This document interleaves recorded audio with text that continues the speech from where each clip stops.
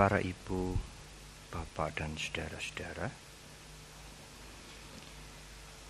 memang saya sudah memberikan judul jauh-jauh hari sebelumnya, dan tadi sudah disebutkan ulang tema atau topik pembicaraan malam hari ini. Tetapi saya pikir tidak begitu sesuai. Saya juga mungkin pernah menguraikan topik itu di tempat ini beberapa tahun yang lalu. Saya akan berbicara dengan topik yang lebih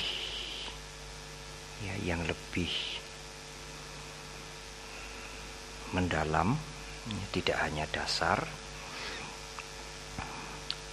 tentang, kalau perlu diberikan judul baru, judulnya di belakang saja setelah uraian ini selesai.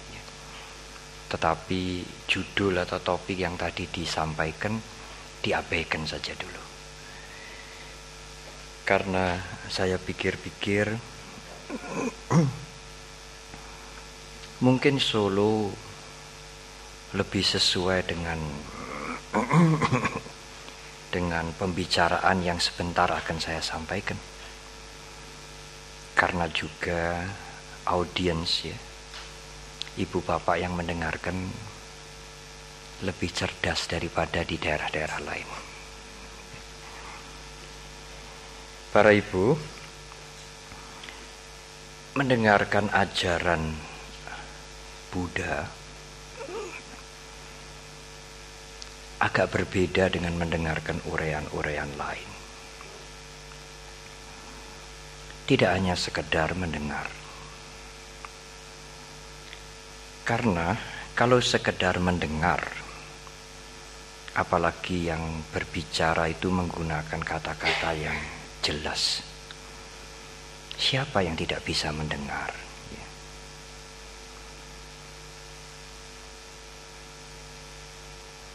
Dan apakah dia bisa mengerti?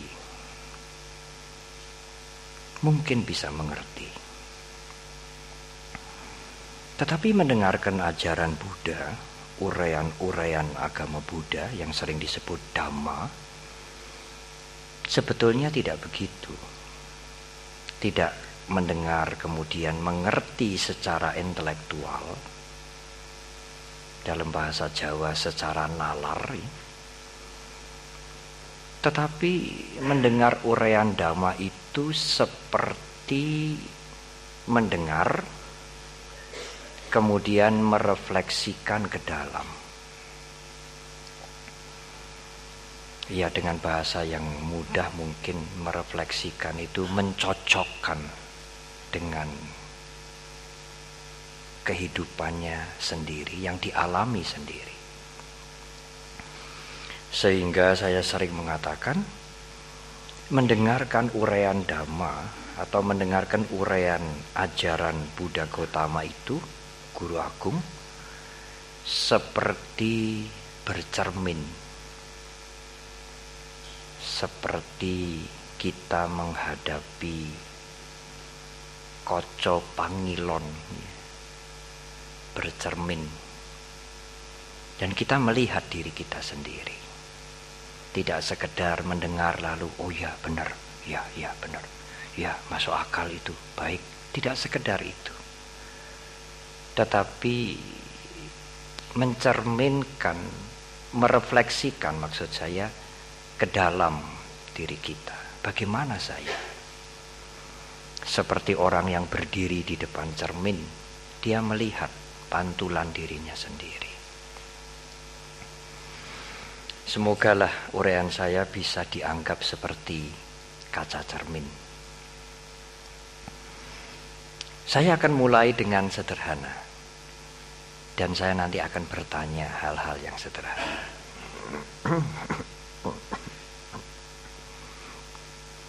Saya harap Anda bisa memberikan jawaban, dan jawabannya tidak perlu dipikir yang mendalam. Kalau jawabannya dipikir mendalam secara intelektual, kira-kira benar tidak ini ya, jawabannya ini kira-kira akurat tidak ya, ya malah salah nanti ya. Dijawab dengan logika sederhana saja. Kalau suatu ketika ibu bapak dan saudara, mungkin ibu bapak dan saudara ulang tahun, mungkin masuk rumah baru, mungkin ulang tahun perkawinan ya. Ada teman ibu bapak atau saudara yang datang membawa kado. Misalnya kadonya itu gelang berlian.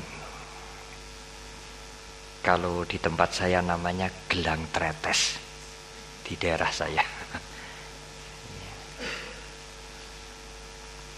Kalau ibu atau saudari ulang tahun perkawinan, ada kenalan yang baik sekali yang dulu pernah mendapatkan jasa, pernah ditolong, datang memberikan kado gelang tretes ya, betulan ya, bukan artificial, bukan imitasi ya. Silakan duduk. Pertanyaan saya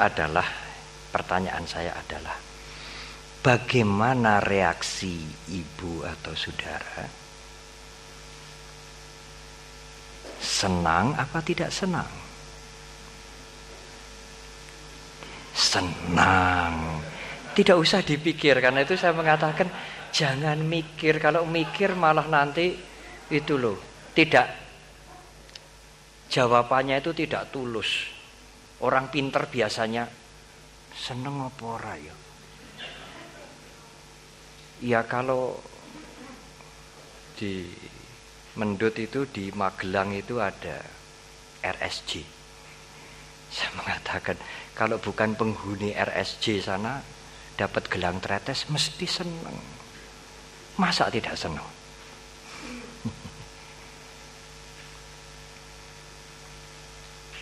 Itu kalau wanita. Kalau pria mungkin mendapatkan hadiah jam dari Swiss. Kalau Anda mendapatkan kado jam dari Swiss asli, apalagi yang memberikan teman baik ya, bisa dipercaya, bapak atau saudara senang apa tidak senang? Senang ya. Ibu, bapak dan saudara, pertanyaan saya adalah,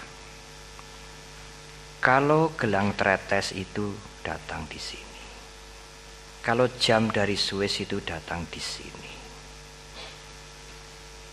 menjadi hadiah saudara, saudara senang apa tidak senang? Senang, Bante. Di mana letaknya senang itu? Di sini apa di sini? Siapa yang merasakan senang itu? Di mana yang merasakan senang itu? Saya ngerasake senang itu di mana?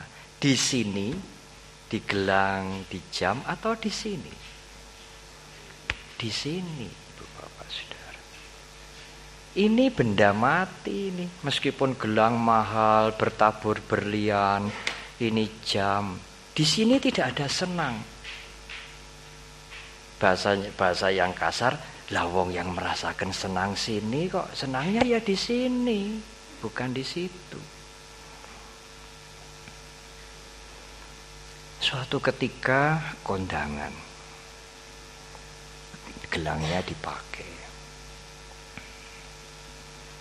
Kadang-kadang saya mikir, kalau orang kondangan lalu gelang tretes dipakai yang berliannya banyak itu, Sebetulnya untuk apa ya?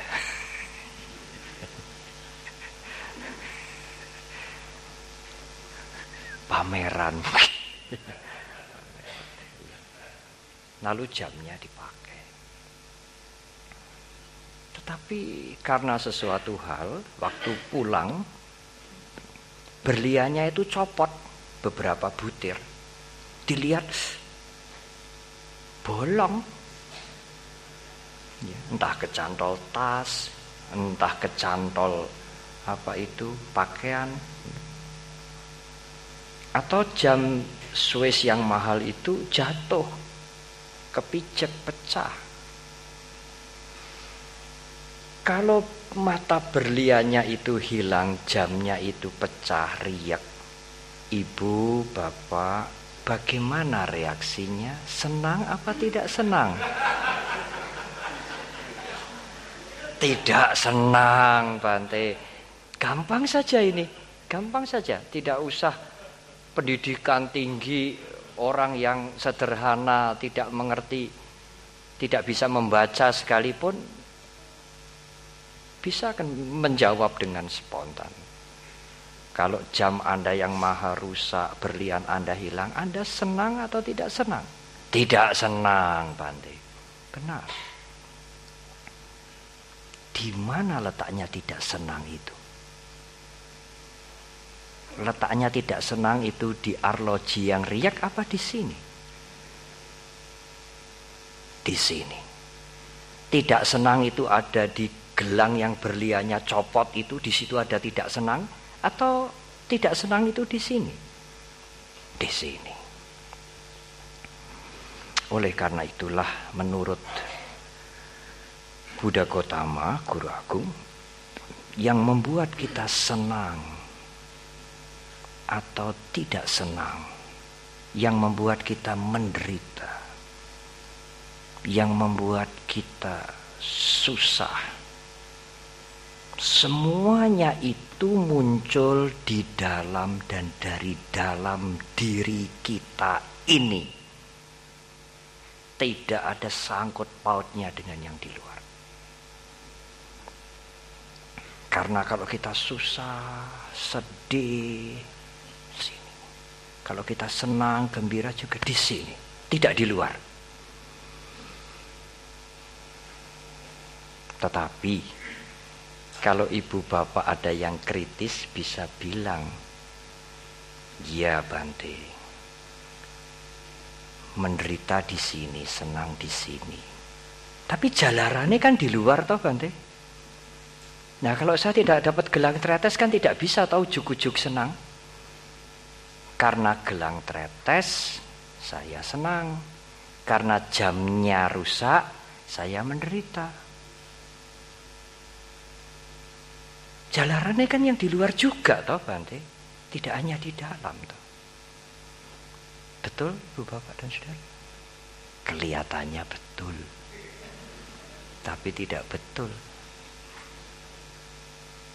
Apa betul kalau ada gelang tretes, ada jam datang lalu kita menjadi senang?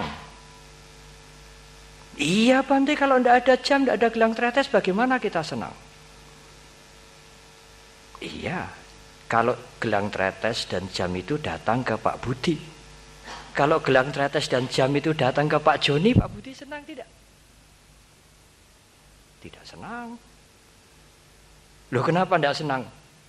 Lah jamnya ke sono bukan ke sini. Katanya kalau ada jam, ada gelang tretes, senang. Ini ada jam, ada gelang tretes, tapi pergi ke sono, tidak ke sini. Pergi ke Pak Edi, tidak ke saya. Saya senang apa tidak? Tidak. Kenapa tidak senang Bante? Nah gelangnya sama jamnya ke situ, enggak ke sini.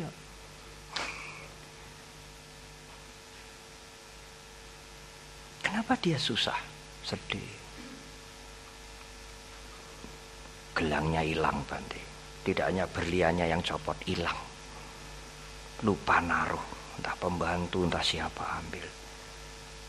Jamnya dipijek sama sepatu itu, riak.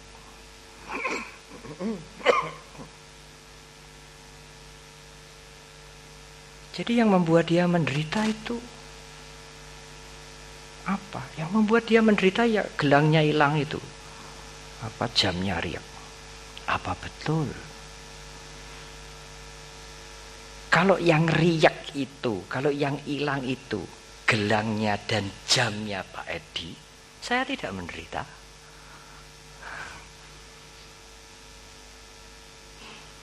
Katanya kalau gelangnya hilang menderita, jamnya riak menderita. Ini ada jam riak, ada gelang yang hilang.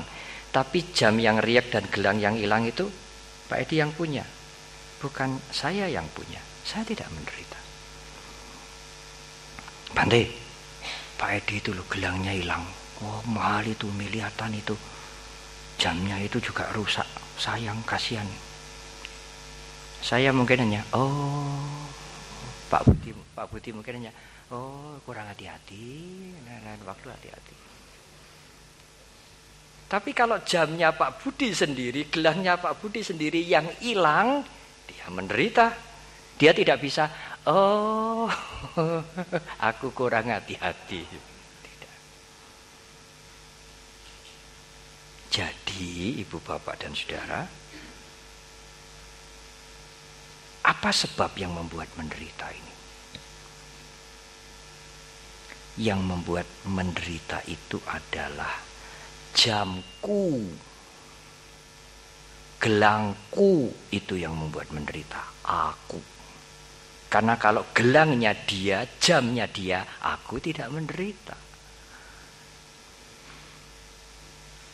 Kalau jamnya, gelangnya anaknya, dia ikut menderita. Kalau jamnya, gelangnya temannya yang hilang, dia sedikit menderita.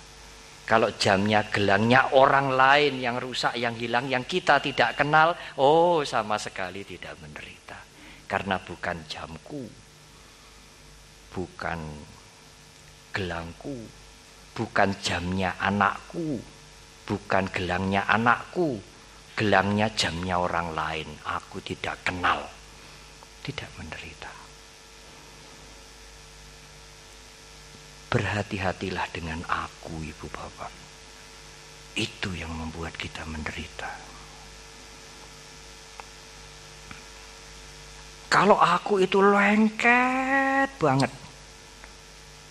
namanya upadana dalam bahasa Sanskerta, bahasa Pali.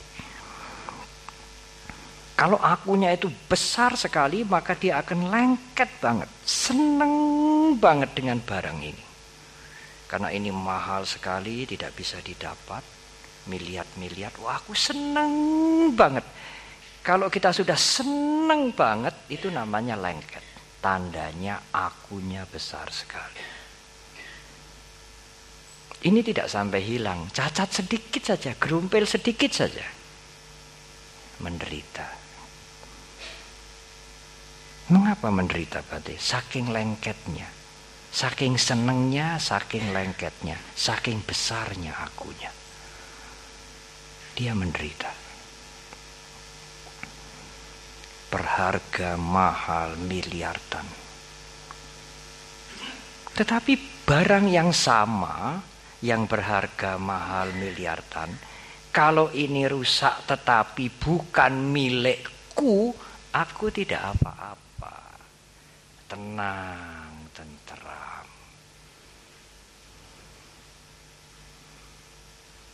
Jadi sang aku itulah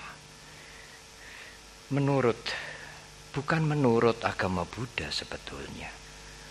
Apa yang saya sampaikan ini adalah the fact of life, the truth, kasunyatan hidup. Saudara tidak perlu mendengar uraian saya, lalu mengiyakan, tetapi saudara bisa mencocokkan apa yang saudara pernah alami, ibu bapak sekalian, dalam kehidupan sehari-hari. Benar tidak? Kalau suatu ketika, yang sering saya contohkan, teman saudara datang, aduh tadi malam tuh dia masih omong-omong minum kopi. Tadi saya baru menengok umat di Semarang. Lalu kenapa? Pagi-pagi bangun, dia minum kopi pagi terus meninggal. Aduh, aku susah aku. Ya tidak sanak, tidak kadang, tapi tetangga baik seperti keluarga. Ibu atau bapak diceritai begitu. Ibu atau bapak tanya, siapa? Tetanggaku. Ibu bapak tidak kenal. Tidak pernah ketemu, apalagi kenal, ketemu aja tidak. Ibu bapak tidak akan susah. Oh iya, iyalah hidup ini tidak kekal, ya semua orang mesti mati.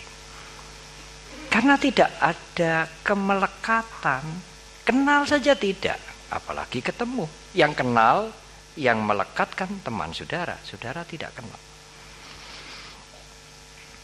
Tapi kalau kematian itu terjadi pada keluarga, ibu, ayah, anak, suami, saudara akan menderita. Saudara tidak bisa tenang, seimbang, arif, bijaksana. Oh iya, semua tidak kekal. Istriku ya sudah meninggal. Seimbang, tenang, sulit. Karena istriku, ayahku, ibuku, anakku, tidak hanya keluarga, kenalan baikku, kita ikut sedih, kita ikut menderita. Karena ada aku di situ. Kalau tidak ada aku, tidak menderita sama sekali. Semakin besar akunya Bante, semakin menderita.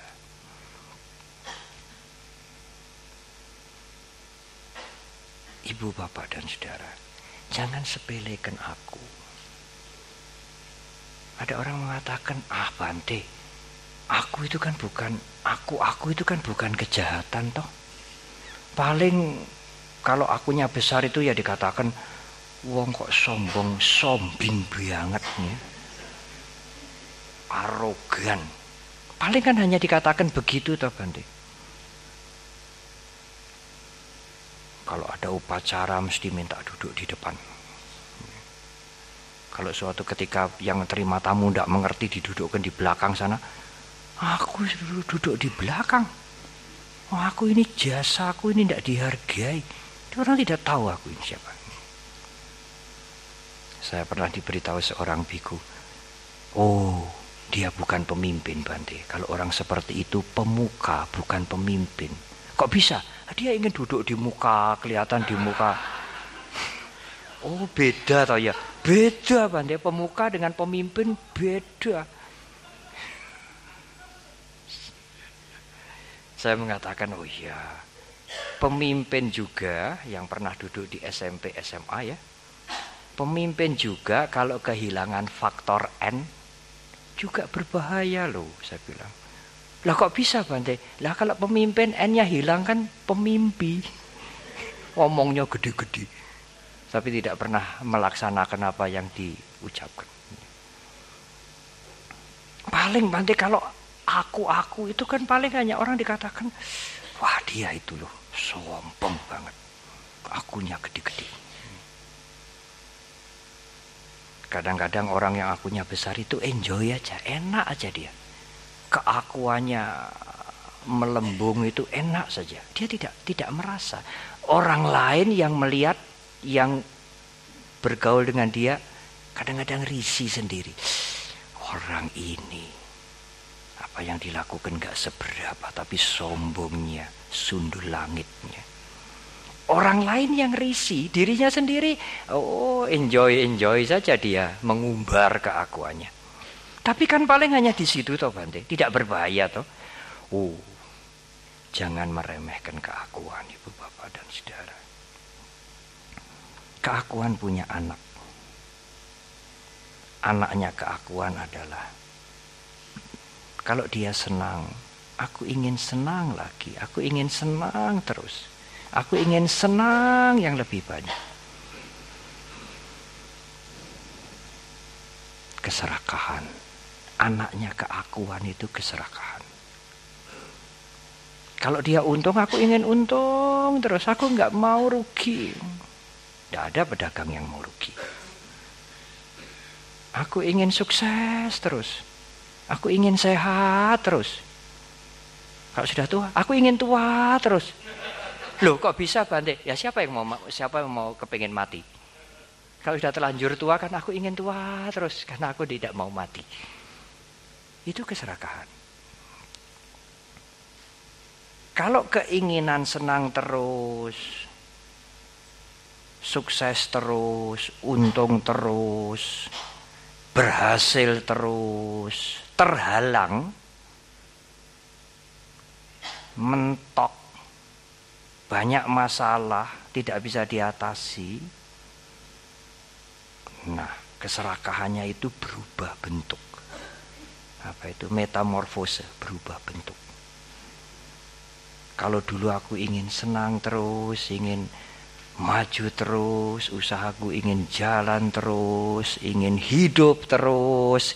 Kalau rencananya, programnya mentok, kena masalah,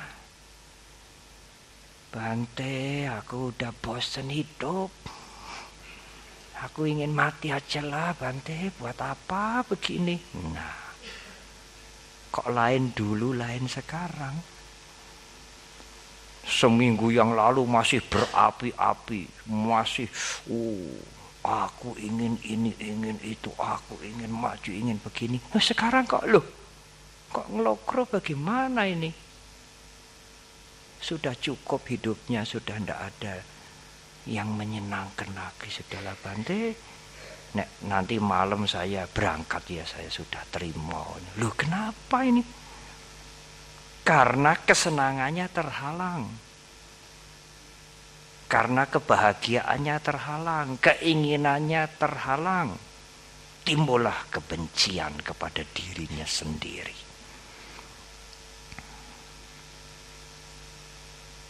Juga kebencian pada orang lain. Oh, siapa yang menghalang-halangi? Singkirkan saja. Bila perlu, lenyapkan, bunuh. Itulah kebencian. Kebencian muncul pada saat keserakahan tidak mendapatkan pemenuhan.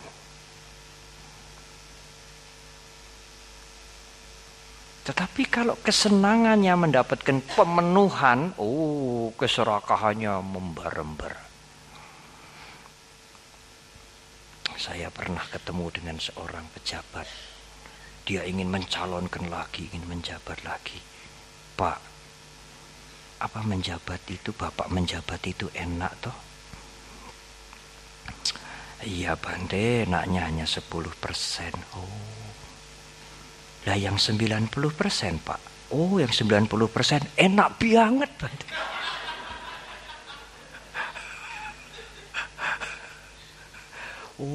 Makanya kepingin lagi menjabat. Saya pikir enaknya itu hanya 10%, yang 90% tidak enak. Yang 10% enak, yang 90% enak banget. Nah nanti kalau gagal bagaimana? Kalau gagal dia bisa kecewa, jengkel, bisa-bisa marah, tidak senang pada yang maju, tidak senang pada yang berhasil. Itu anaknya kebencian. Jadi sang aku punya anak kebencian, kebencian punya anak senang melihat orang lain gagal, membalas dendam. Anaknya keserakahan apa? Anaknya keserakahan iri hati. Tidak senang melihat orang sukses. Itu semua adalah keturunan aku. Sang aku mempunyai anak ingin lagi. Terhalang, marah. Kebencian muncul. Kekejaman muncul. Kejahatan muncul. Semuanya lahir dari sang aku. Sang aku mempunyai anak beranak pinak, berkembang biak beranak pinak, melahirkan kejahatan-kejahatan.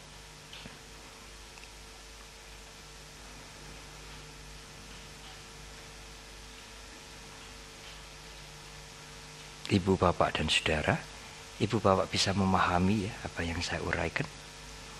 Sang aku sangat berbahaya. Dan sebab penderitaan itu adalah sang aku. Tidak ada sangkut pautnya dengan yang di luar sama sekali. Apapun di luar terjadi jungkir jempalik, kalau sang aku terkendali, Anda tidak perlu menderita.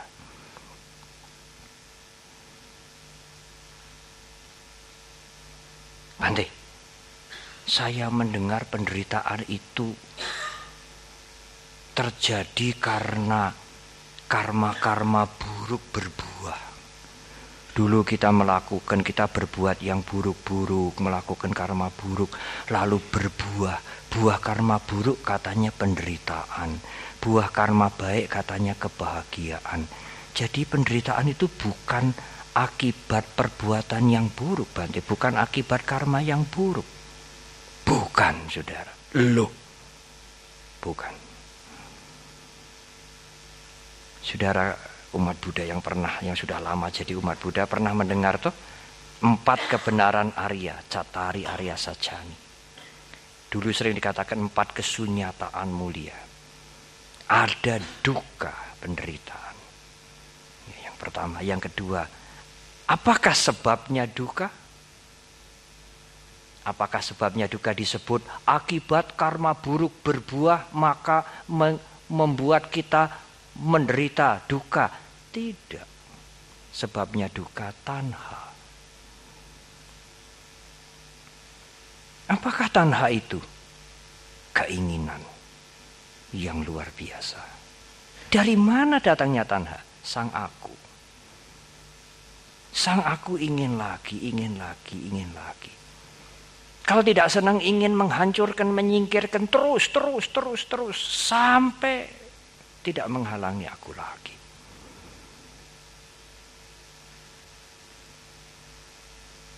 Kalau keinginan tidak terpenuhi, menghancurkan yang menghalang-halangi tidak bisa, timbul keinginan ingin menghancurkan dirinya sendiri. Aku sudah tidak ingin lagi hidup kalau begini. Tidak enak lagi, tidak ada gunanya lagi, bosan aku. Dia ingin menghancurkan dirinya sendiri. Itu tanha. Kalau tanha, keinginan ini tidak diwaspadai, dibiarkan, sang aku menjadi lebih besar. Kalau sang aku menjadi lebih besar, keinginan menjadi lebih menggila, maka timbullah kemelekatan. Kalau senang ya senang banget. Kalau sudah benci, sudah sengit ya benci sekali. Dia melekat. Keinginan itu membutakan. Apalagi dibiarkan, sangat membutakan.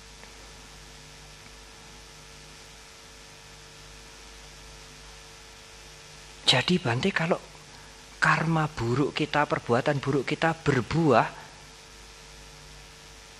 itu kita tidak menderita. Terserah saudara mau menderita atau mau tidak menderita. Jadi kalau karma buruk berbuah,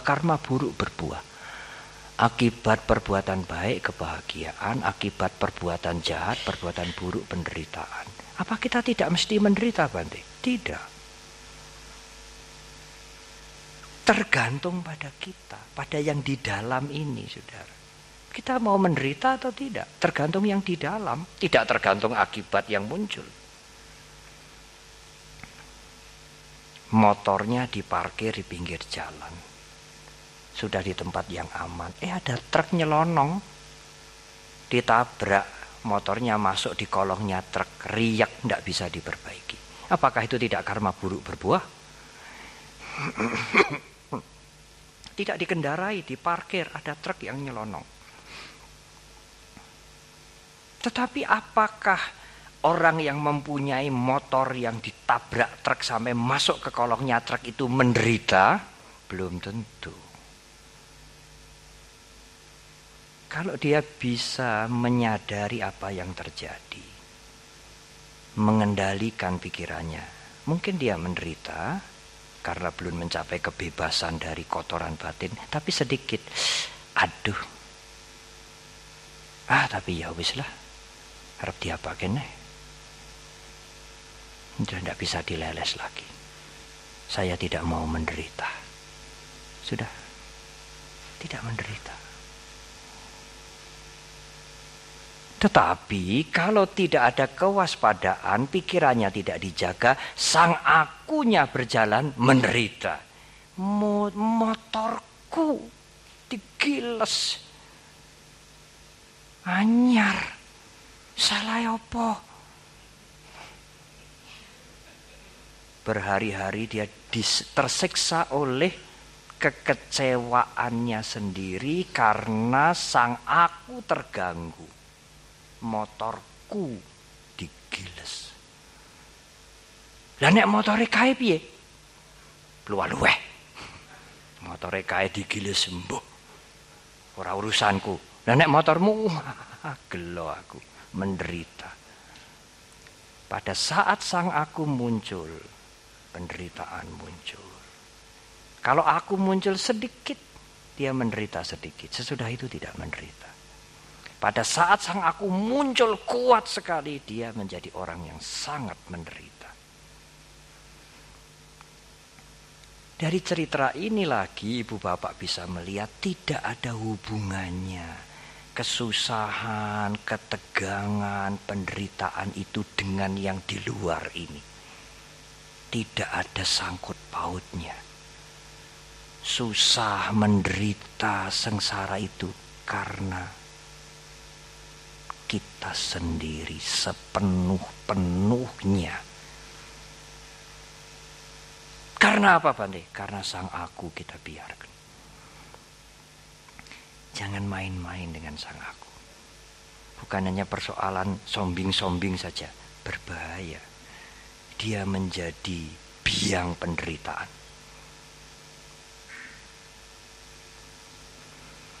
Baik. Chapter pertama, paragraf pertama saya tutup. Saya mau ke paragraf kedua. Tapi paragraf kedua ini ada hubungannya dengan paragraf pertama. Uraian yang pertama tadi harus diingat. Saudara, kalau saudara punya anak di Amerika, di Los Angeles lah, atau di New York, atau di Jerman. Saya tidak ingin menggunakan contoh Amerika.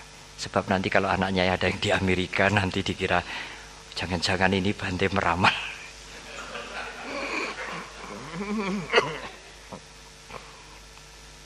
Lalu malam-malam Anda mendapatkan telepon. Pak, Bu, setengah jam yang lalu anak Bapak masuk ICU, tabrakan. Tidak sadar sekarang. Bagaimana reaksi pikiran ibu bapak saudara? Gelisah. Mau melihat tidak bisa, ngomong tidak bisa, dia masuk ICU koma. Sekarang ini juga malam saya mau nilai, tidak bisa. Anda harus minta visa. Apalagi kalau di Amerika, jangan harap gampang dapat visa. Tidak peduli alasannya, ibu meninggal, anak sakit. Kalau tidak dikasih, ya tidak dikasih. Belum lagi paspor, belum lagi karcis. Andai kata dapat visa, dapat paspor, 1 hari selesai, dapat karcis. Dari Indonesia ke Amerika itu 20 jam, 22 jam. Selama mencari visa, mencari paspor, mencari karcis, naik pesawat 20 jam, 22 jam. Bagaimana pikiran kita ini sebagai orang tua? Was-was, gelisah, khawatir, berkembang biak. Kemarin saya menengok umat dari Muntilan yang dirawat di Bethesda. Sudah sembuh sekarang. Dia bilang, iya Bante, waktu saya dirawat di Bethesda itu pikiran saya ini gak bisa berhenti. Saya mikir, iki mengko aku bali nang omah apa bali nang Budi Dharma ya. Budi Dharma itu kalau di sini seperti rumah Dionteng itu loh. Aku ingin kok bali nang omah apa bali nang Dionteng ya. Padahal dia sembuh, wong sakitnya tidak berat. Saya mengatakan, Pak Om, masih mending Dionteng. Di Muntilan itu kuburan namanya Gremeng. Kok enggak mikir aku ingin kok bali nang omah apa bali nang Gremeng. Pikiran kita begitu.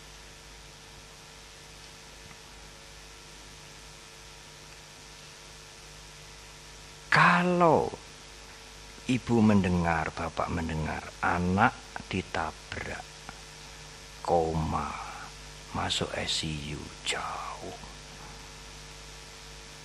timbul gelisah, khawatir kingko terus piye, sapa sing nulung, bisa sembuh tidak, sing nukoke piyen sewang sapa iki engko.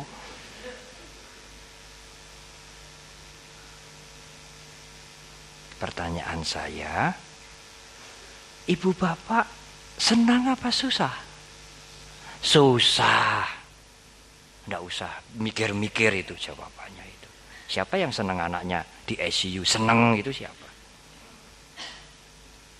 Pikiran itu ibu bapak sangat cepat dan sangat kuat mempengaruhi perasaan. Tolong ini diingat-ingat, nanti ada contoh lagi. Kalau perasaan ibu bapak susah karena pikiran gelisah, membayangkan anaknya, was-was, khawatir, pikiran dengan cepat mempengaruhi perasaan, perasaannya susah. Kalau ibu susah seperti itu, apakah makan rasanya enak? Tidak enak. Kesukaannya apa toh dia? Soto, cepet-cepet lah tuh kok ke soto. Sotonya datang, dilihat aja. Makano, dah senang saya. Enggak kepengin. Susah saya susah. Lihat pemandangan yang biasa senang melihat pemandangan, enggak menarik lagi. Datang teman-temannya yang ngajak jalan-jalan pagi, semua hari ini ora usah melaku. Loh kenapa? Elek kabeh. Susah aku. Bisa tidur nyenyak? Tidak bisa. Tidur mungkin hanya sebentar, beberapa menit dia bangun lagi. Perasaan mempengaruhi jasmani. Makan tidak enak, minum tidak enak, duduk enggak jenak, tidur tidak nyenyak. Perasaan mempengaruhi jasmani. Lain persoalan kalau misalnya anaknya yang ada di Jepang telepon setelah kuliah menghabiskan uang bertahun-tahun, "Ma, hari ini aku lulus." Tenan ini mah, ndak ngapusi. Nanti apa itu? Hasilnya nanti saya fax. Aduh, anakku lulus. Pikirannya bereaksi, anaknya lulus, sukses. Kewajiban sebagai orang tua satu langkah selesai. Pikiran mempengaruhi perasaan. Perasaan ibu bapak bagaimana? Senang atau tidak senang anak-anaknya lulus? Senang. Cepat sekali itu. Pikiran mempengaruhi perasaan itu cepat sekali. Sangat cepat, sangat kuat. Perasaan mempengaruhi jasmani. Ayo. Sesuk konco-konco sing mlaku-mlaku iki tak traktir kabeh. Makan gudeg. Waduh. Lahap sekali. Enak makan. Senang, gembira. Perasaan sangat mempengaruhi jasmani. Makan enak, minum enak, jalan-jalan senang. Karena dapat berita anaknya lulus. Reaksi pikiran terhadap anaknya lulus mempengaruhi segera, cepat, kuat perasaan. Perasaan senang. Perasaan senang mempengaruhi jasmani, makan enak, gembira. Tidur nyenyak. Tidur nyenyak. Belum tentu. Saya membaca di Kompas kemarin, juara angkat tinju itu orang miskin dari Lampung. Kalau mau nonton pasar malam saja orang tuanya tidak bisa kasih uang. Bisa jadi juara olimpiade meskipun medali perunggu. Senang sekali. Saya baca di Kompas. Sampai jam 1:30, 2 malam tidak bisa tidur.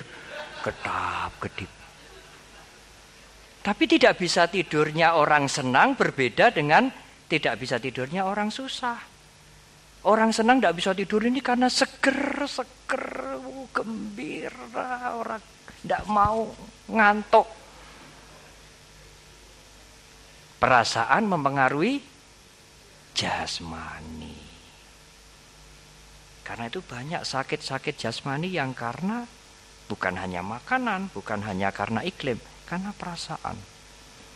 Susah berkelanjutan, sedih. Sangat sedih,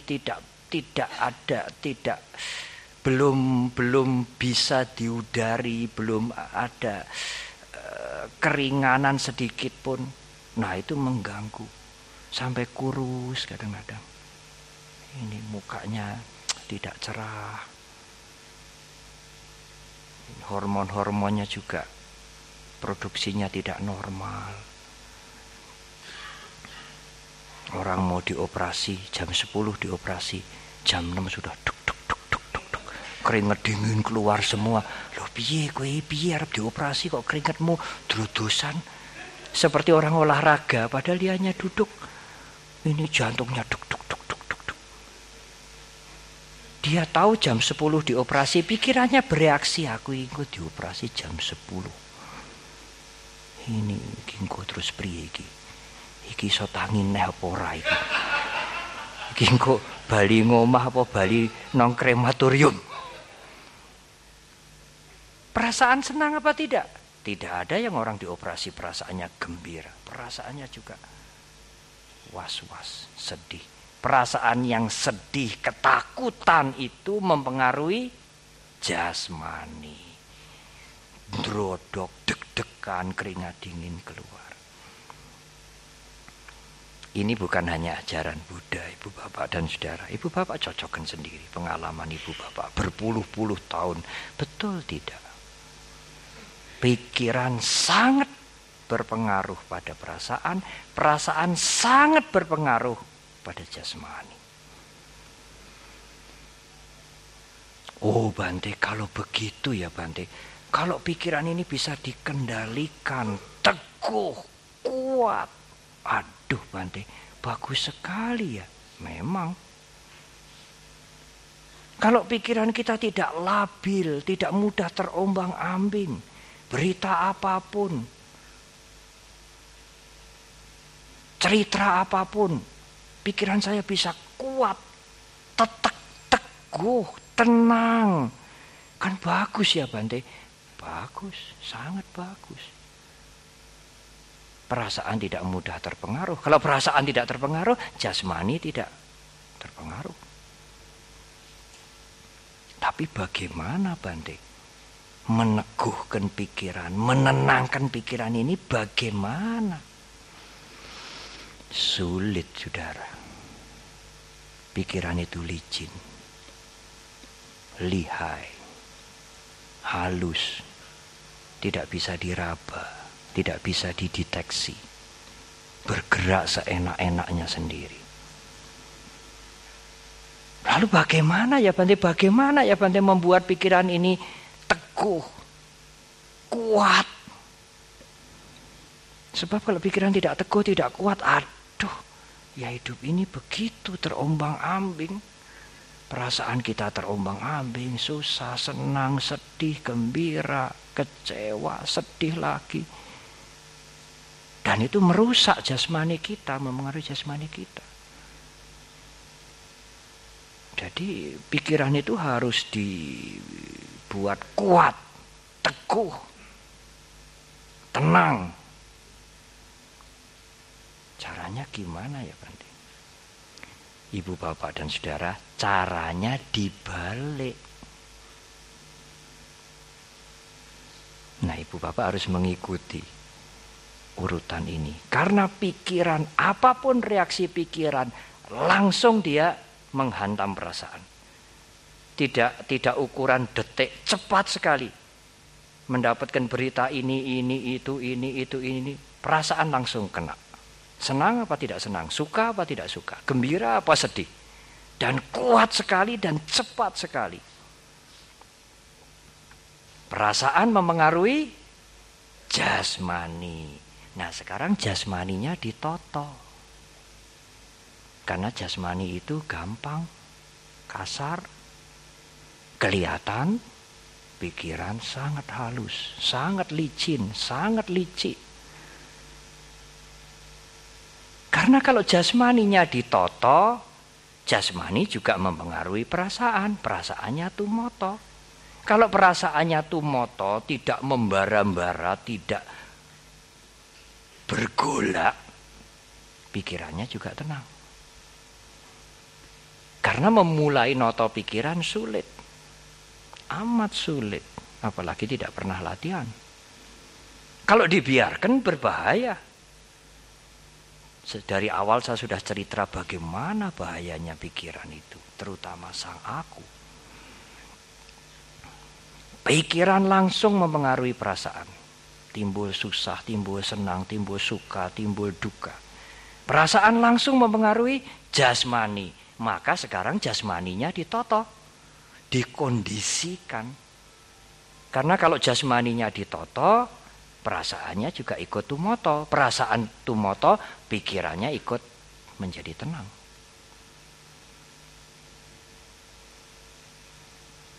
Bisa dipahami Ibu Bapak ya?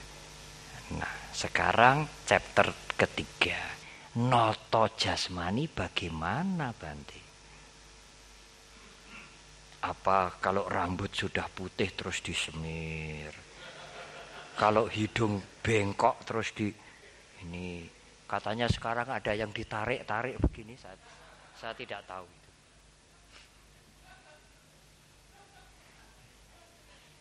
Bagaimana? Apa jalannya juga harus pelan-pelan seperti macan kelaparan gitu ya?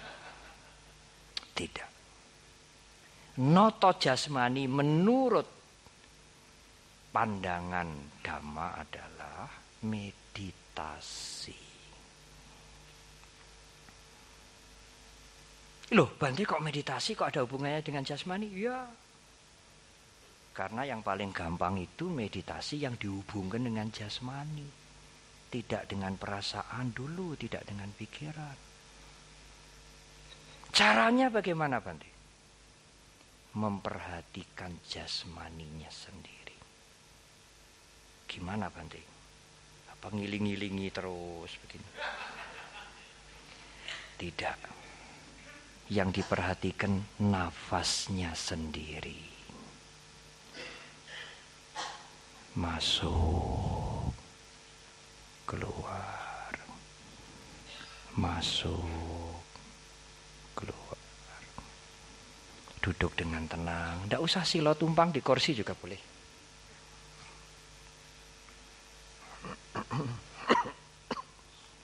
Tangan rileks, tidak menyandar. Masuk, keluar, masuk, keluar. Hanya begitu Bante, hanya begitu saudara. Ada doa-doa? Tidak ada. Ada lilin dupa? Tidak ada. Ada patung Buddha? Tidak perlu. Baca parita? Tidak perlu. Ah, masa hanya begitu? Iya, hanya begitu. Nafas Bante, nafas. Jangan nyepelekan nafas Ibu Bapak. Sangat penting. Sejak lahir berpuluh-puluh tahun sibuk di toko, di WC, makan, susah, sedih, senang, tidur, nafas, jalan terus. Tidak pernah digatekke, tidak pernah diopeni, dibiarkan saja. Sekarang harus diperhatikan. Yang paling penting di antara yang lain-lain nafas. Anda bisa hidup tidak makan 2 hari 2 malam. Tapi kalau tidak nafas sehari semalam bagaimana? Tidak bisa berlanjut.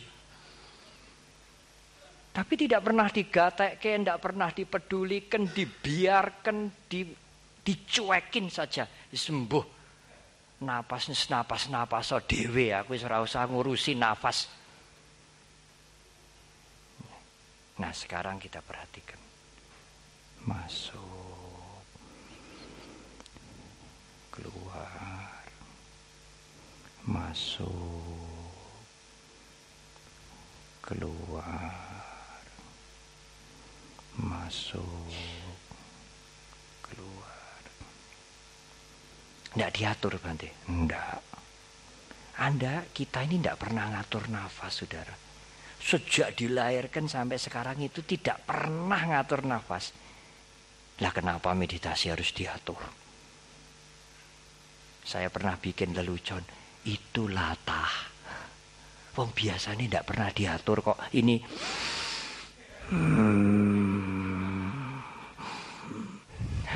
biasanya tidak pernah diatur, dibiarkan saja, seenak-enaknya sendiri, tidak diperduli, nggak diopeni, nggak diurus. Loh sekarang kok mendadak? Wah ini latah ini, cari-cari kerjaan. Biasanya tidak diatur ya tidak apa-apa. Ini mau dikutek-kutek nafasnya, biar saja lah, biar saja. Hanya begitu, Bante. Hanya begitu, Ibu Bapak. Menenangkan jasmani. Membuat kondisi jasmani kita tenang. Kalau jasmaninya dikondisikan begitu, jasmani mengkondisikan perasaan. Perasaannya tidak mulak-mulak. Kalau perasaannya tenang, pikirannya menjadi tenang.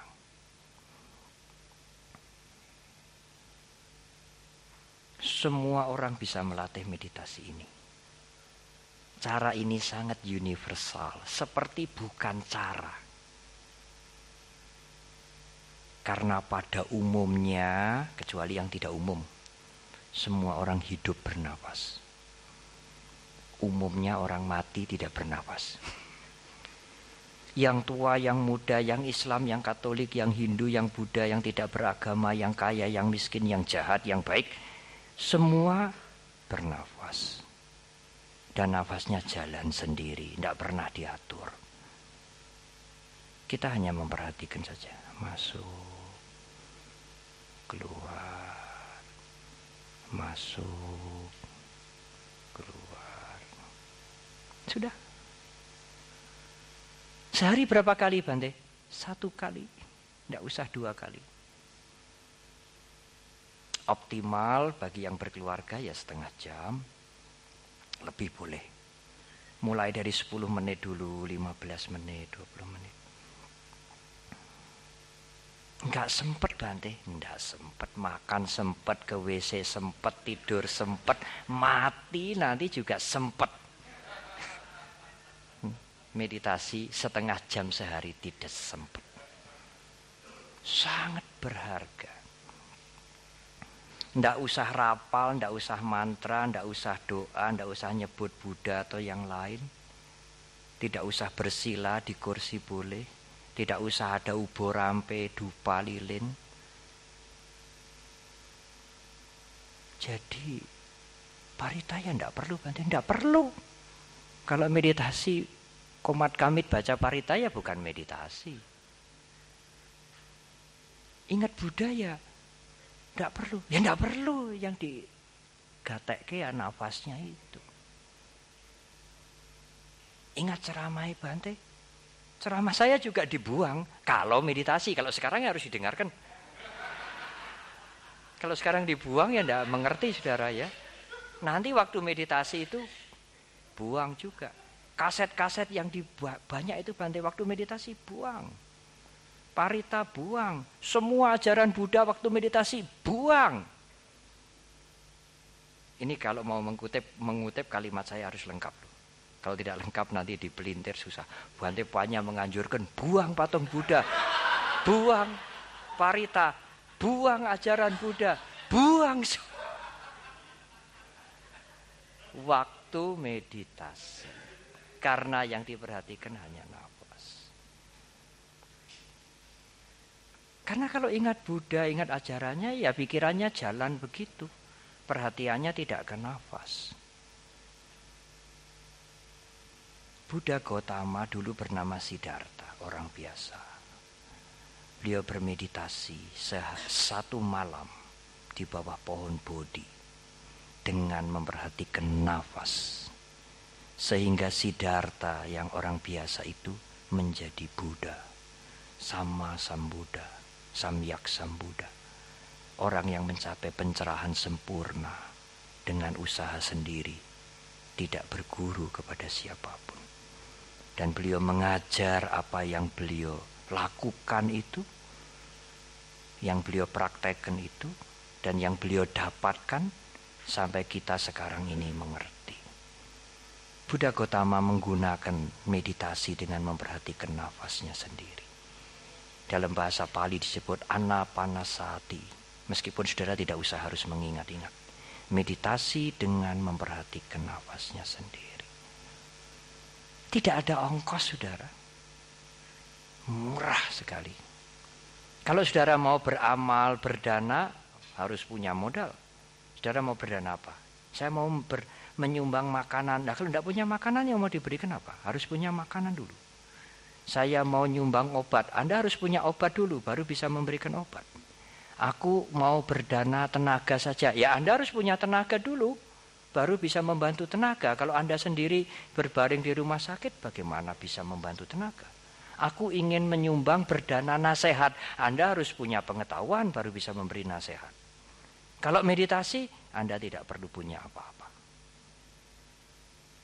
Hanya punya nafas, dan Anda sudah punya nafas itu. Lalu diapakan Bante nafasnya? Diperhatikan. Nggak usah diatur, nggak usah dicampuri, diperhatikan saja. Masuk, keluar, masuk, keluar. Jasmani akan sangat mempengaruhi perasaan. Perasaan-perasaan menjadi tenang. Yang semula senang banget, yang semula sedih banget, kalau sekarang perhatian kita memperhatikan nafas, perasaan itu meskipun untuk sementara dia akan turun. Apa betul Bante jasmani itu sangat mempengaruhi perasaan? Sangat betul saudara.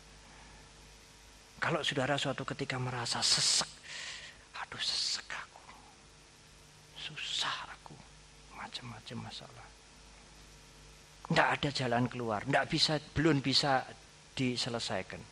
Untuk meringankan sementara seseknya itu bagaimana saudara? Unjalambekan. Relax. Meskipun hanya sebentar. Itu satu bukti kalau fisik ini ditenangkan, emosi menjadi rileks. Seseknya itu menjadi meskipun nanti muncul lagi. Karena apa? Karena waktu oksigen yang masuk banyak. Perhatian kita tidak kepada susah, tapi perhatian kita kepada rileks. Kendor. Biasanya tidak diingatkan. Kalau orang sudah bunek sekali lalu dia unjalambekan itu, tarik nafas. Susah aku. Mengapa kok dia begitu? Dia ingin rileks. Ini satu bukti yang kita alami sehari-hari bahwa jasmani itu kalau dikondisikan dia akan membuat perasaan terkondisi. Kalau perasaan terkondisi, pikiran akan menjadi tenang.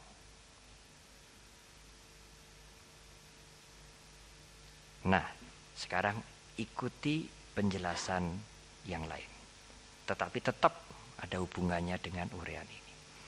Tadi Bante mengatakan kalau pikiran mendapatkan reaksi, anaknya sakit, anaknya masuk ICU, suaminya tidak pulang, atau anaknya lulus ujian, atau mendapatkan keuntungan yang besar. Reaksi pikiran cepat sekali mempengaruhi perasaan. Cepat sekali, kuat sekali. Perasaannya menjadi senang atau tidak senang, suka atau sedih. Benar, tetapi sebaliknya. Perasaan juga mempengaruhi pikiran. Kalau perasaannya tenang, pikirannya tenang. Kalau perasaannya berkobar-kobar, pikirannya juga berkobar-kobar. Saya ingin memberikan contoh-contoh. Justru pengaruh perasaan itu kuat sekali terhadap pikiran.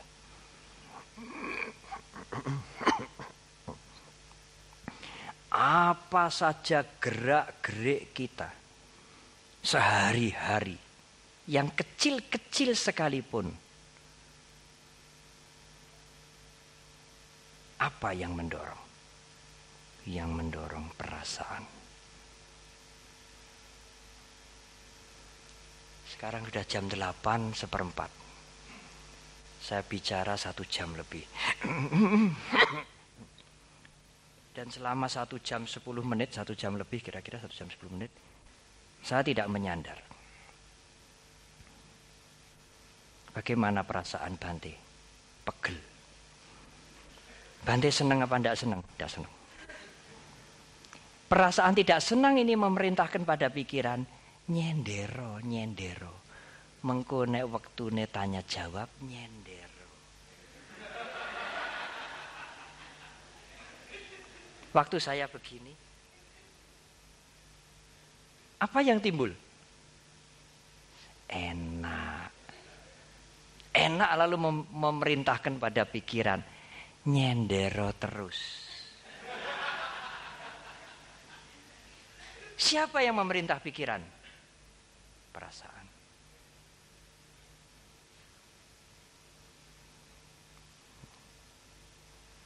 Tadi pejabat yang saya mengatakan 10% enak, 90% enak banget. Enak itu memerintahkan pada pikiran, nyalonke maning, ikut nyalonkan lagi. Siapa yang merintah pikiran? Perasaan. Mengapa? Karena kepengen senang lagi. Oh iya, bagaimana? Ya daftar, ya cari pendukung, cari uang, kampanye, dimulai dari perasaan.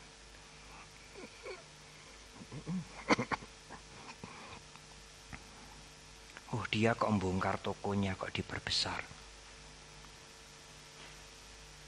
Siapa yang mendorong untuk membongkar tokonya itu? Perasaan. Loh mengapa? Laris, dagangannya banyak, tokonya sempit. Untuk stok barang itu tidak ada lagi. Yang beli banyak. Perasaannya senang apa tidak senang? Tidak senang. Kalau punya toko lebih lebar, lebih longgar, senang. Perasaan tidak senang itu memprovok, menghasut pikiran. Tokonya digedhekke. Nek sempit kaya ngene iki, wah desek-desekan ora enak rasane. Tokone gedhekke. Oh iya. Harus dia pikirannya jalan. Digedhekke seberapa, tanahnya udah habis. Mungkin harus naik, biaya berapa dihitung. Saya mampu atau tidak. Semua pekerjaan itu yang muncul dari ide itu digerakkan oleh perasaan.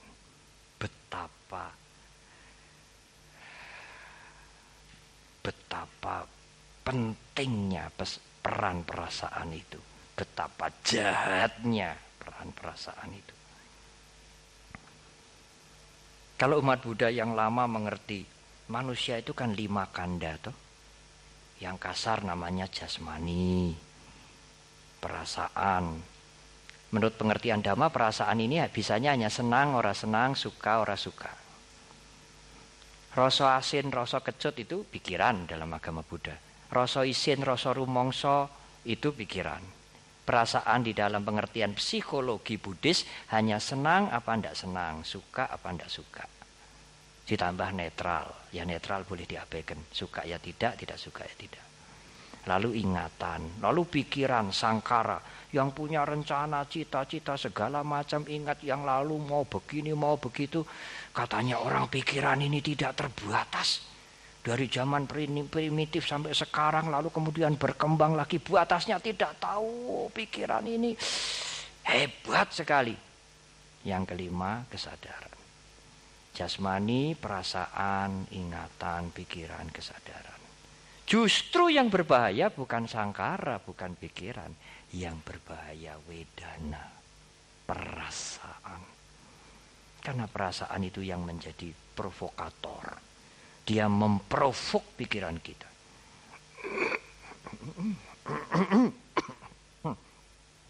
Apa saja ibu bapak boleh mencocokkan sendiri. Saya lihat orang itu tadi kan duduknya tenang begini ya. Setelah agak lama 1 jam lebih, kok dia mulai begini-begini. Kenapa? Pikirannya menyuruh begini-begini. Kenapa pikirannya menyuruh begini-begini? Karena perasaannya kalau begini terus rasanya tegang. Tentang begini tegang. Kok Bante belum berhenti-berhenti, tegang. Lalu perasaannya membujuk pikiran. Pikiran, kowe lungguhe rada ngene-ngene. Ben ora lara, ben kepenak. Itu perasaan. Biang keladinya itu perasaan. Sengkuninya itu perasaan, Saudara. Dia yang memprovok, dia yang menghasut segala macam. Kalau seneng, dia menghasut pikiran, lagi yo. Kalau enggak senang, dia menghasut pada pikiran, singkirkan. Dia jalan, lihat tetangganya, ada mangga bagus-bagus jatuh.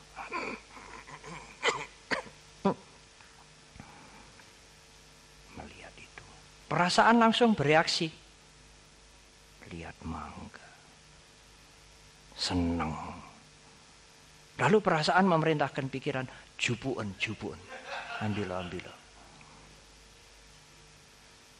Pikiran. Tapi kan kepunyaan orang. Apa enggak mencuri? Kalau disinggahke kamu ngambil ya mencuri. Ya itu kan enggak disimpan di situ, gemeletak. Ambilin, enggak apa-apa. Pikiran begitu ini berdebat terus. Ambil dipukuli orang satu kampung karena loncat pagar. Pukuli enak apa tidak enak? Tidak enak. Senang apa tidak senang? Tidak senang. Wah, sakit semua. Suatu hari dia lihat apa itu? Mangga yang jatuh lagi lebih banyak. Sekarang perasaannya lain. Loro lho mengko, loro. Loro nek digebuki. Rasa yang sakit itu memerintahkan pada pikiran, ojo jupuk. Mungkin pikiran masih membantah. Tapi kemarin kan banyak orang, ini kan tidak ada orang. Iya, nanti kalau kamu sudah meloncat, orangnya datang, kamu lalu mau lari kemana? Ya saya nanti bilang ini mau tak singgahke. Pikiran ini lihai sekali. Tetapi penyulut api pertama perasaan. Ingat, kamu kemarin digebuki masih belum mari, masih melentung. Sudahlah, tidak usah diambil. Apa saja.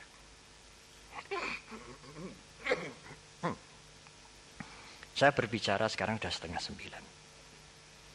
Jasmaninya ini kering. Nanti di sini kering, batuk-batuk. Hampir tiap malam saya berbicara. Sampai nanti Senin baru selesai. Nah ini masa puasa ini. Tiap malam hampir. Kalau di sini kering, Bante, agak gatal sedikit, batuk-batuk, jasmani kita ini terpengaruh. Jasmani ini langsung mempengaruhi perasaan. Bante senang apa tidak senang? Ya enggak senang. Lalu enggak senangnya itu merintahkan sama pikiran. Minuman. Itu minumannya sudah di situ, itu untuk kamu. Permisi, minum sebentar. Lalu saya buka ini, saya minum. Itu yang memprovok perasaan. Yang membujuk, yang menghasut, yang mendorong perasaan. Jangan sepelekan perasaan, Ibu, Bapak, dan Saudara. Tapi bagaimana Bante supaya perasaan tidak menjadi penghasut? Caranya jasmani harus dikondisikan. Kalau jasmani dikondisikan, perasaan akan terkondisi tenang. Kalau perasaan terkondisi menjadi tenang, provokatornya tidak ganas. Dia tidak memprovok pikiran dengan seenaknya sendiri. Karena provokatornya mulai tenang. Bagaimana menenangkan provokator? Perasaan itu jasmani harus dikondisikan. Latihan harus dimulai dengan jasmani. Memperhatikan nafasnya sendiri.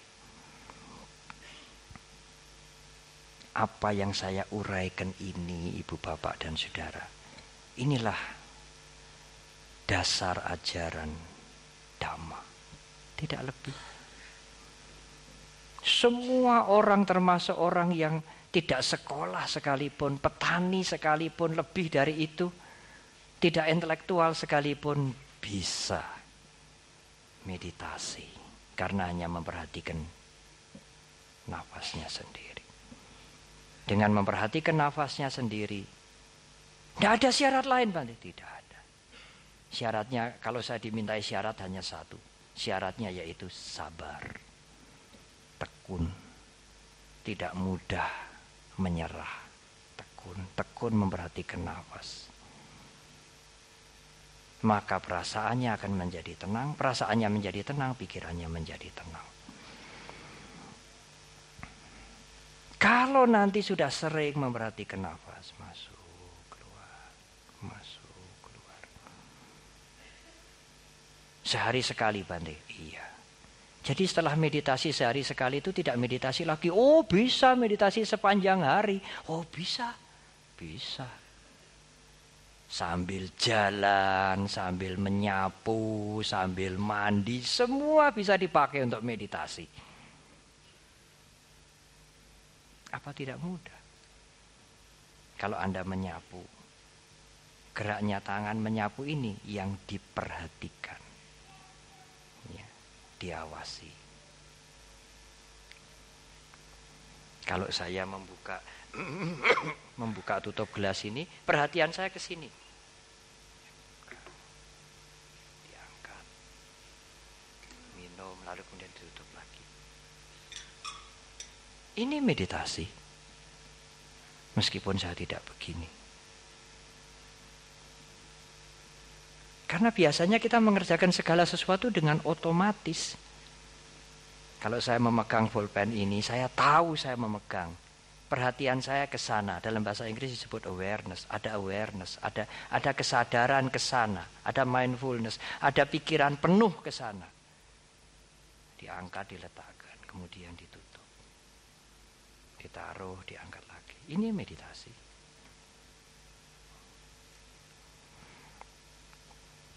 Tetapi kalau saya membuka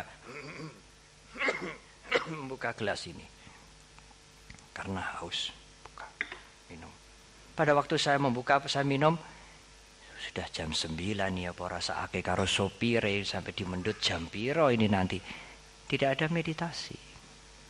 Pada saat pikiran kita ke situ, kita meditasi. Waktu kita makan, tidak usah alon-alon, biasa saja. Menyapu ya biasa saja. Kalau Anda menyapu, pekerjaanku yuk nyapu, terus nasibku kok elek banget. Anda kecewa, Anda merasa tidak senang, nyapune juga ora resik.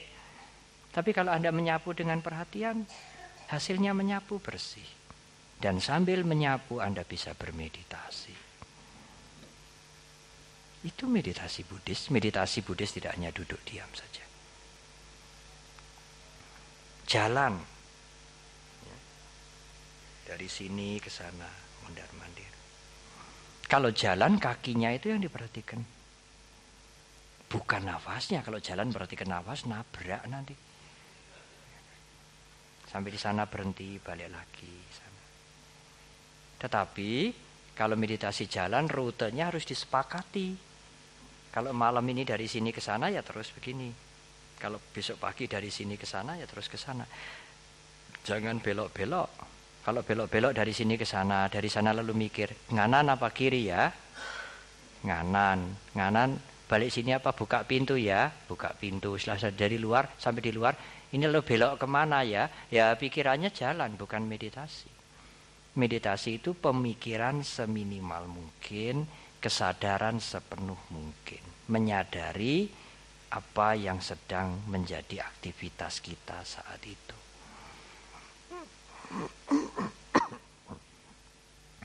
Tidak usah timik-timik, biasa saja. Perhatikan kakinya sendiri. Tidak ada rapal, tidak ada sebutan, tidak ada syarat, tidak ada doa, tidak ada apapun yang harus diingat. Hanya memperhatikan kakinya sendiri.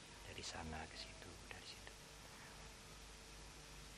Apalagi sekarang hampir semua punya handphone. 10 menit disetel, 10 menit. Sebelum 10 menit tidak selesai, belum akan selesai.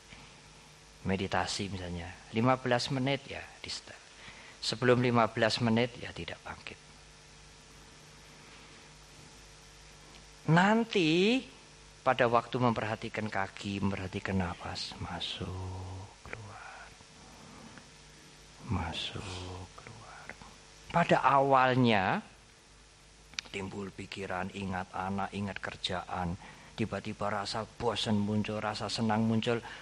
Abaikan, kembali ke nafas, masuk, keluar. Kalau memperhatikan kaki ya perhatikan kakinya. Ingat, nanti pulangnya, besok saya mau ke Jogja. Belum telepon sama sopirnya. Abaikan. Kita sekarang lagi meditasi. Atau tiba-tiba timbul perasaan yang senang luar biasa. Abaikan. Perhatikan kaki. Tapi kalau lama-lama ibu bapak sudah biasa melatih meditasi, nanti perhatiannya itu berkembang. Waktu dulu berjalan, perhatikan saja kaki. Tidak usah kiri, kanan, kiri, kanan. Tidak usah begitu, perhatikan saja. Semuanya diabaikan, hanya memperhatikan kaki. Tapi nanti kalau kita sudah terbiasa meditasi begitu, waktu jalan tiba-tiba perasaan senang muncul. Senang sekali, luar biasa. Kita boleh berhenti sekarang.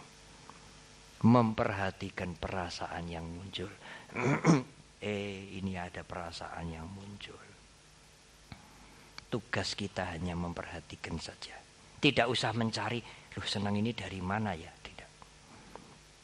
Sampai nanti dia tenggelam. Senangnya nanti tidak mengganggu lagi. Jalan lagi. Tiba-tiba ingat. Karena mungkin pernah ke Jepang ya. Ada patung Buddha besar. Tidak dieling-eling. Muncul sendiri ingat. Saya pernah lihat patung Buddha besar. Kalau itu mengganggu, jalannya berhenti. Disadari. Ingatan muncul. Sampai tidak mengganggu lagi. Baru jalan lagi. Demikian juga waktu kita duduk. Masuk, keluar. Masuk, keluar. Hanya mengamat-amati, pasif. Masuk. Nafas ini masuk kemana ya? Ke paru-paru apa ke perut? Tidak usah tanya. Keluar. Yang keluar ini nafas buruk apa nafas baik ya? Tidak usah tanya, tidak usah menganalisa, tidak usah mencari tahu. Hanya melihat saja. Pasif. Hanya itulah meditasi. Nah, semuanya diabaikan dulu, tetapi nanti tiba saatnya mulai tenang. Mulai bisa melihat nafas dengan jelas. Nah, sekarang kalau ada ingatan muncul, bukannya tidak diabaikan tapi diketahui. Ingat anak yang ada di Jerman. Dia tenggelam. Lalu rasa tidak senang muncul. Rasa enggak senang muncul ini. Tenggelam. Setelah tenggelam bagaimana Bante? Ya kembali ke nafas lagi.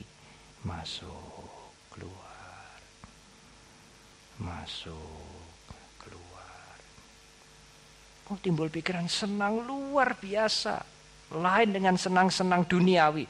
Oh, ini kayak begini, perasaan apa ini? Sadari saja. Tidak usah mereka-reka. Apa ini saya sudah nyampe? Sadari saja. Hanya itu Bante, hanya itu. Kalau begitu meditasi Buddhis itu tujuannya apa? Tujuannya supaya keawasan kita menjadi kuat. Kalau keawasan kita kuat, keawasan itu bisa membuat emosi, perasaan tenang. Keawasan itu juga bisa mengawasi pikiran. Tidak untuk membangkitkan kundalini, melihat makhluk halus, bisa mengobati, bisa terbang, tidak.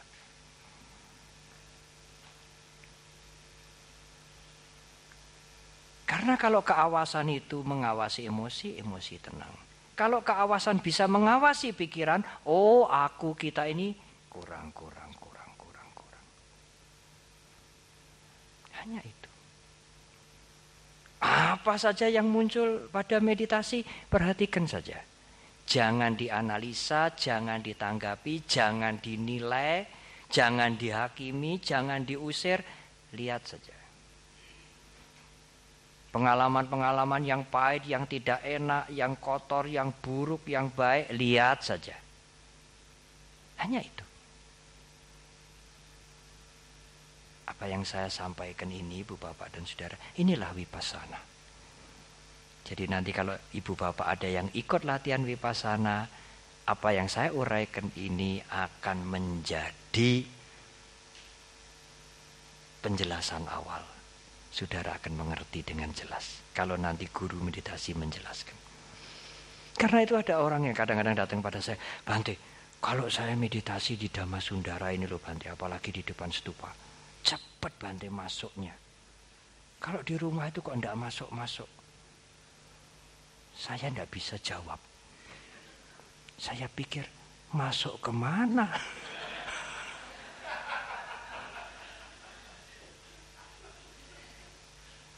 Hanya kalau saya tanya nanti dia tambah bingung nanti. Saya mau tanya, loh saudara masuk kemana?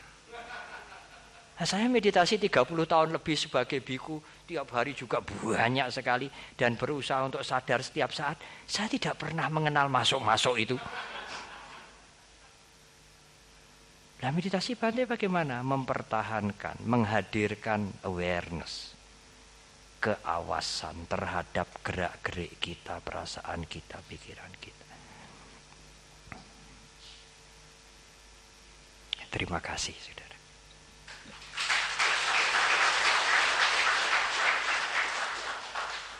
Masih ada waktu 15 menit ya, mungkin ada ya, 2 pertanyaan. Silakan Ibu, menghemat waktu. Silakan langsung tanya sambil minum.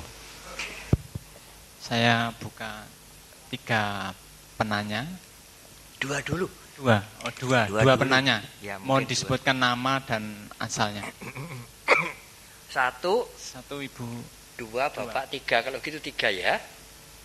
Saudari terakhir ya. Saudari ini Bapak lalu belakang. Ibu dulu. Ibu Widya. Ya, silakan Ibu. Di situ boleh di mic, boleh di situ juga enggak apa. Nanti pertanyaannya bisa saya ulang dari sini. Iya.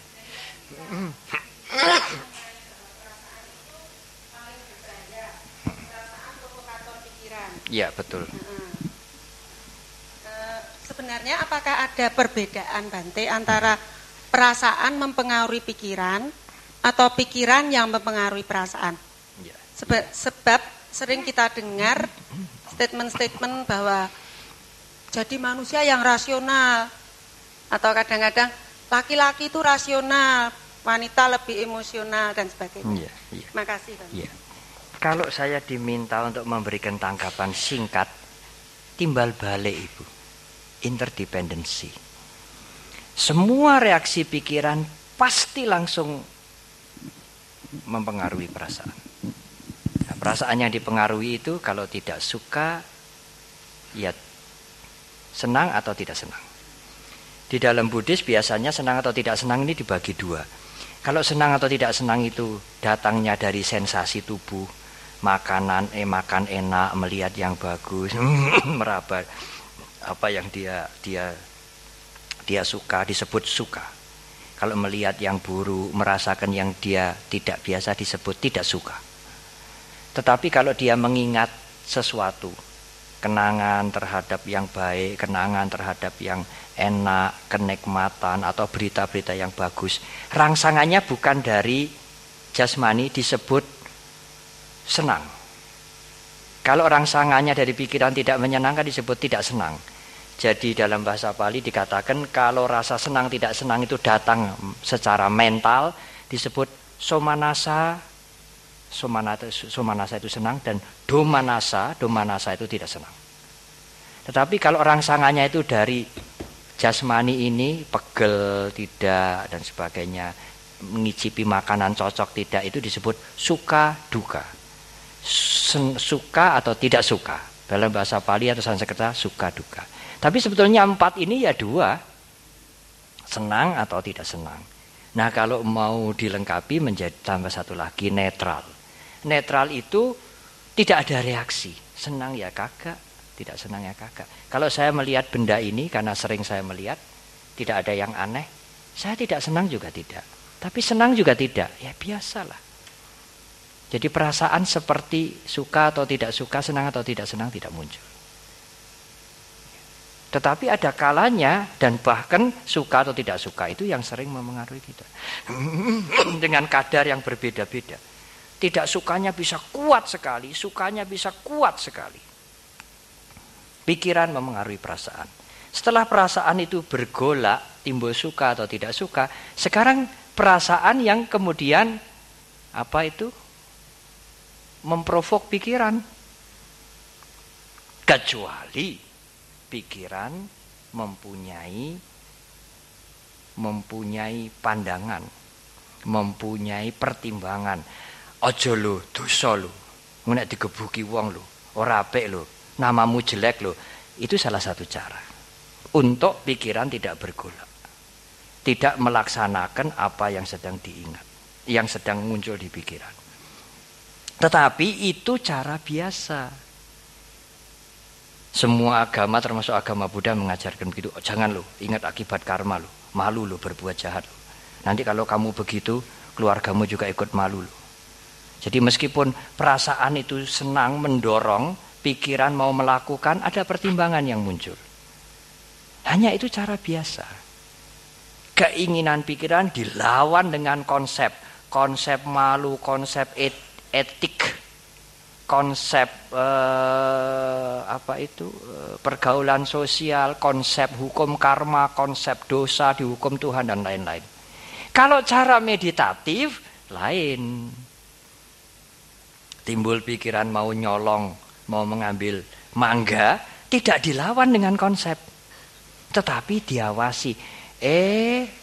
Pikiran harap nyolong ini. Dengan diawasi begitu keinginan nyolong itu akan turun. Tidak jadi nyolong. Apa ya cukup kuat Bante pengawasannya itu? Ya karena itulah latihan meditasi. Kalau kesadarannya, awareness-nya mengawasi pikiran mau nyolong pelem itu lemah, tidak kuat dia tetap nyolong. Kalau lemah bagaimana Bante? Awareness kita masih lemah bagaimana? Kalau masih lemah dan ada kalanya kita lemah, pakai cara yang tradisional, yang konvensional. Konsep-konsep tentang dosa, akibat, karma, malu, kalau ketangkep dipuake semua untuk menghantam pikiran mau nyolong mangga itu. Boleh Bante dipakai, boleh. Tapi konsep dilawan dengan konsep. Kitab suci agama Buddha yang banyak itu semuanya konsep itu. Ceramah saya 1-2 jam dan setiap dhamma kelas Anda merekam, ini konsep semua ini.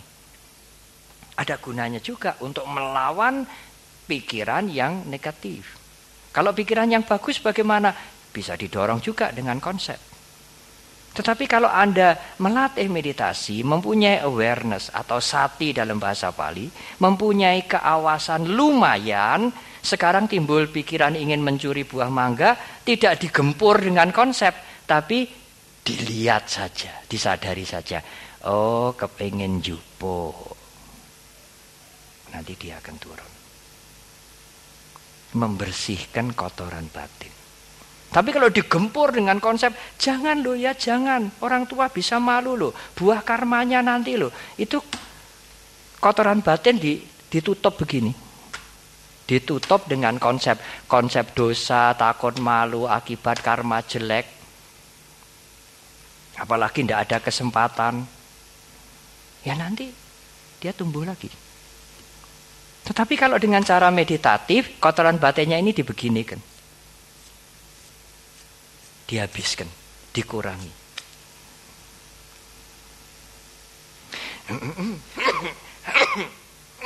Misalnya apa? Misalnya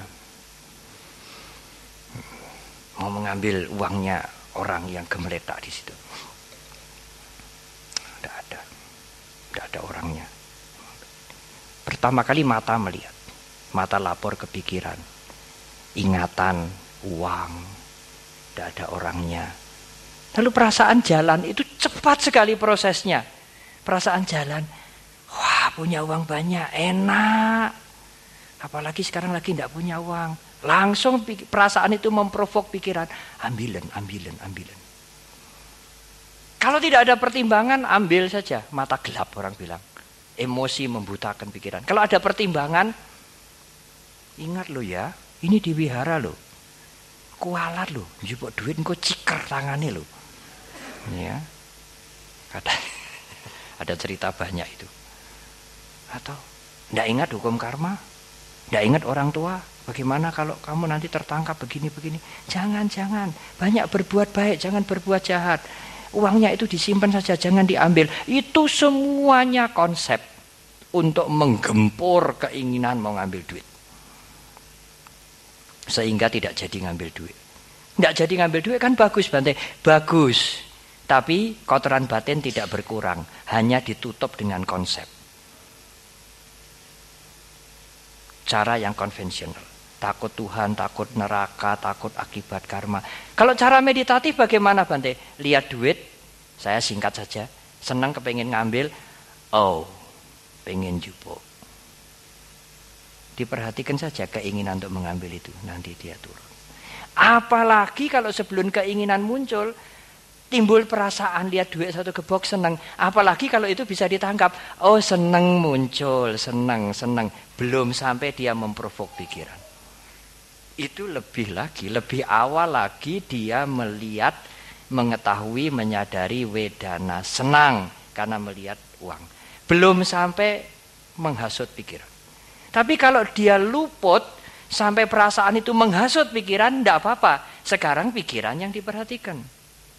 Sehingga kekuatan pikiran untuk mengambil itu reda. Itulah vipassana. Sangat universal cara ini. Anda mempraktekkan cara ini, kalau Anda beragama bukan Buddhis, keyakinan Anda tidak terganggu. Dan Anda tidak harus menjadi umat Buddha untuk melatih vipassana. Begitu dulu, saya harus menghemat waktu. Silahkan Bapak. Ya. Silakan. Bapak ini dulu, Ibu nomor 3 sesuai urutan. Ya. Silakan. Ya. Hanya saya mohon mungkin komentarnya disimpan dulu, langsung ke pertanyaan saja. Ya, terima kasih Bante. Saya Hendro Utomo dari Kartosuro. Ya, saya ingat Bapak. Dalam praktek saya, itu kesadaran saya bisa dikalahkan dengan aku saya. Iya. Kesadaran saya itu sadar benar, tapi akunya ini kuat sekali, sehingga tujuannya itu tidak tercapai. Bagaimana bisa mengalahkan akunya itu? Iya. Supaya kita itu bisa tenang. Bagus sekali. Terima kasih. Ini bagus sekali. Bagus sekali. Dan sebetulnya jawabnya tidak sulit.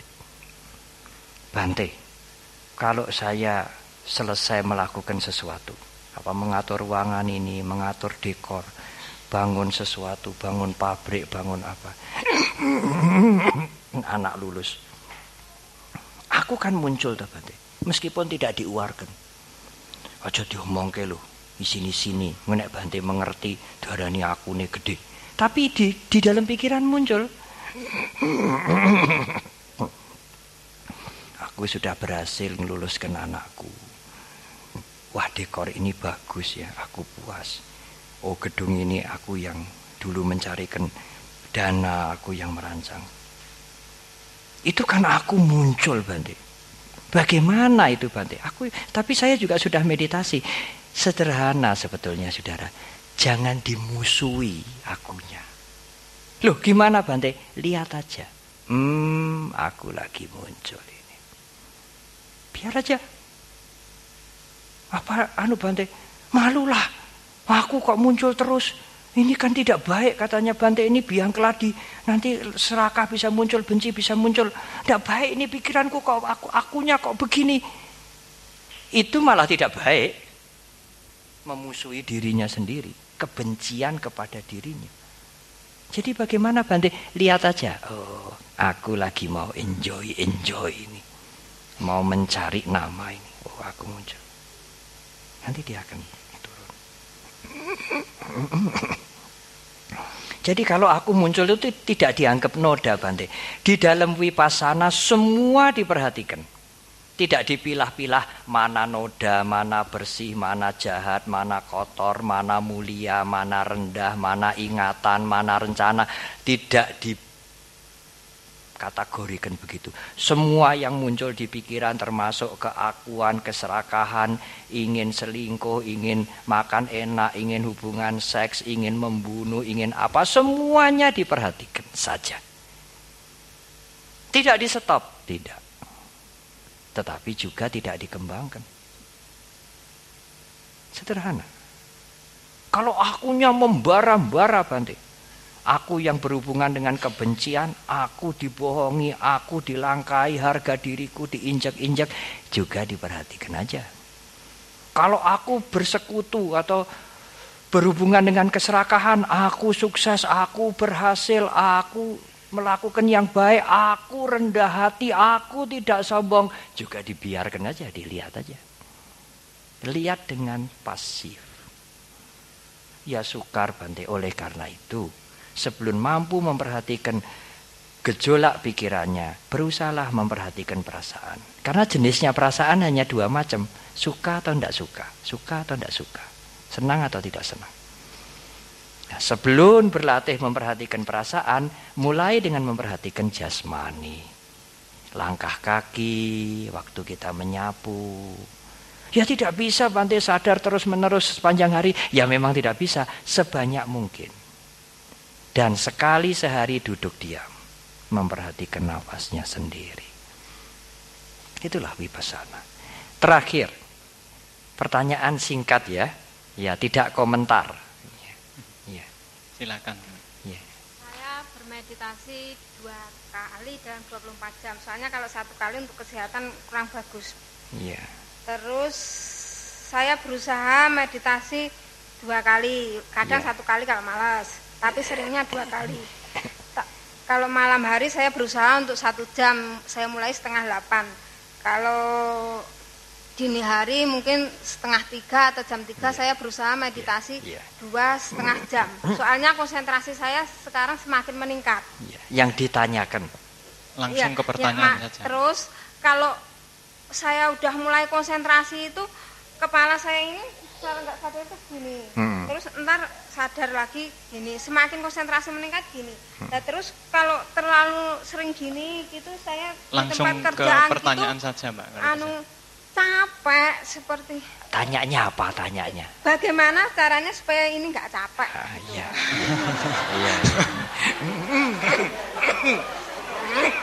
Ya baik. Kalau kita meditasi duduk capek di sini, Ada dua hal, capeknya ini disadari, capek di sini, bisa. Atau rasa tidak senang, capek kan tidak senang, oh ini enggak senang. Disadari dulu, jangan diberi reaksi dulu. Setelah disadari capeknya atau tidak senangnya, kok masih capek terus? Ya, ditegakkan begini. Ya, atau buka mata sebentar, kemudian begini. Tapi dengan kesadaran. Kan meditasinya putus Bante, tidak putus kalau dilakukan dengan kesadaran. Tutup mata lagi, perhatikan nafas. Kalau ada nyamuk menggigit di sini, cekit. Nah, tidak mungkin merhatikan nafas. Gatel. Dan pikiran harus dijaga.